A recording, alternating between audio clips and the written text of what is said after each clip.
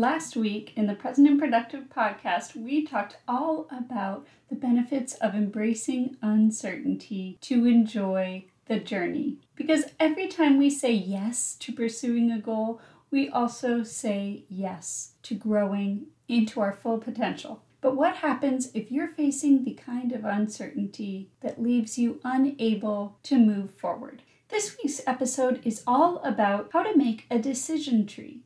A decision tree is a methodical approach to organize your ideas when planning for uncertainty. If you're caught ruminating about a challenging decision, feeling paralyzed when you think about how to move forward, and struggle to see the bigger picture, a decision tree can help.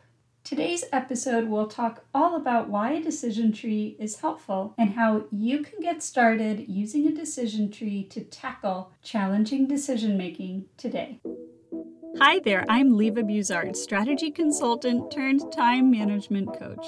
I'm a multi-passionate creative and used to struggle with following through on ideas.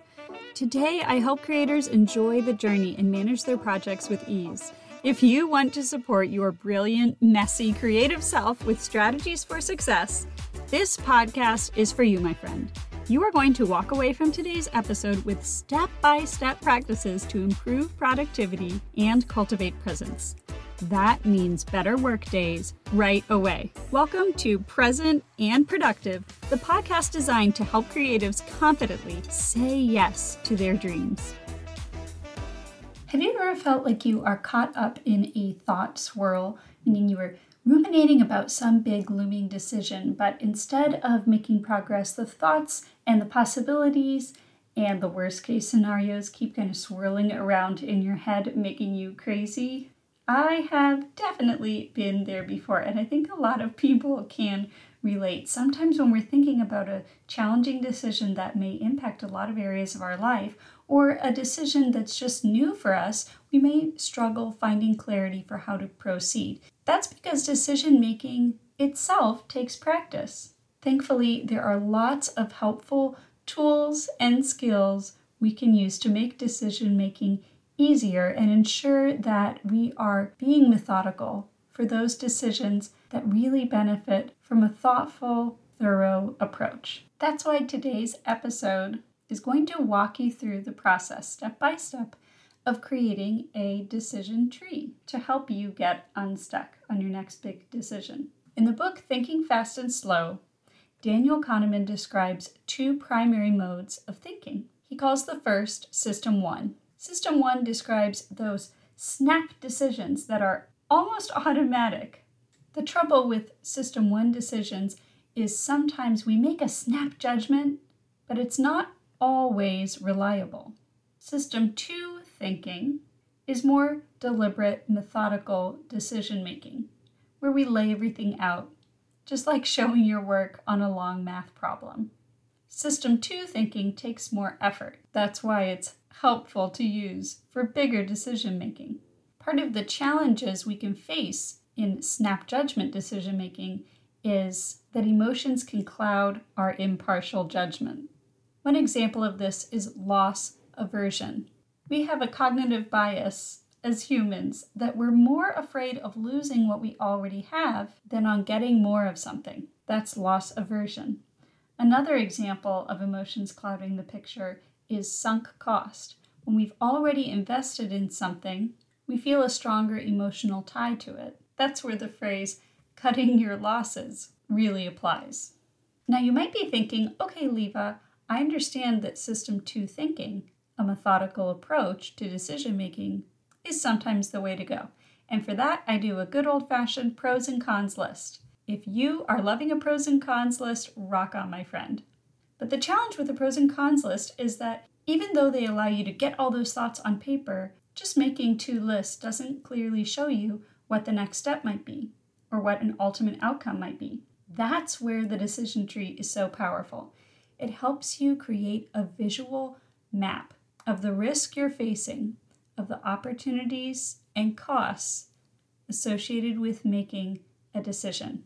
And most importantly, decision tree lays out all the possible next steps and the possible ultimate outcomes. Pretty cool. Philip Tetlock is a well-known researcher in the art and science of prediction. He's written a book called Super Forecasting, all about the power of methodical decision-making to better calibrate risk.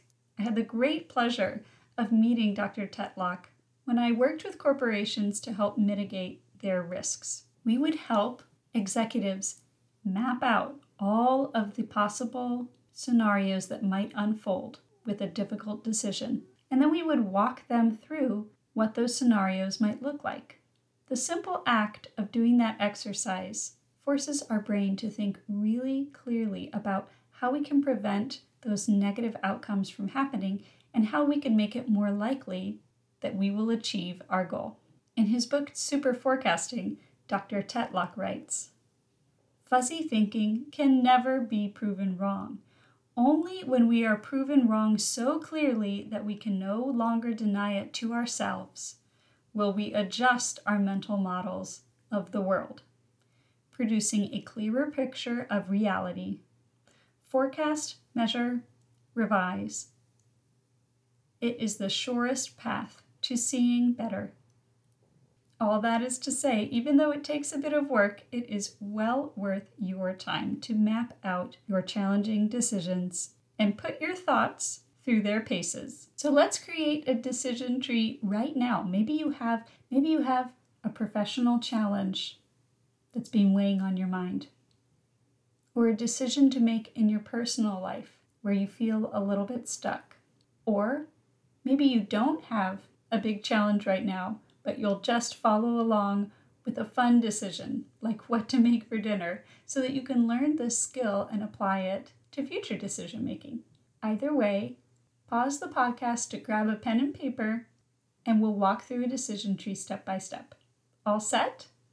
All right, so at the top of your piece of paper, write down your decision in the form of a question. Write down your decision in the form of a question. This is called the root of your decision. Get it? Like the root of a tree. Draw a box around that question. Then underneath that box, draw a line leading to the possible next step. Most decisions have 2 possible next steps.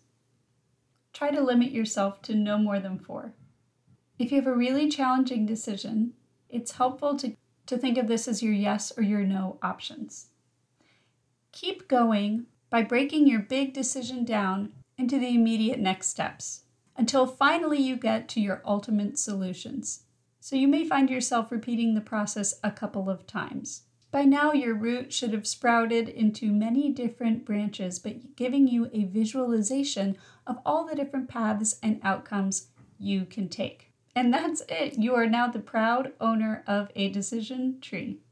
What's wonderful is you've laid out all the scenarios and the immediate next steps you'll need to get there. For an added bonus, if you want to see an example, I'm linking to a hilarious decision tree published in the Harvard Business Review about whether or not to go to a cocktail party, keeping things fun. I hope this decision tree exercise has brought you clarity or will bring you clarity for future thoughtful, deliberate decision making when you get stuck. Because you deserve to say yes to your goals. And sometimes we need a little bit of help to see that bigger picture. I'm over here dancing at my desk and cheering you on because you just finished another episode of the Present and Productive podcast. Hop on over to livabuzard.com for today's show notes and more resources. And if you found today's episode valuable, consider sharing it with a friend or leaving a review on your favorite podcast platform. I believe that each of us has a responsibility to share positive encouragement with others. I'd also love to hear more of your story. I read every message and would love to hear more about how I can best serve you. Thank you for joining me today, and know that I'm cheering you on in your journey. See you soon.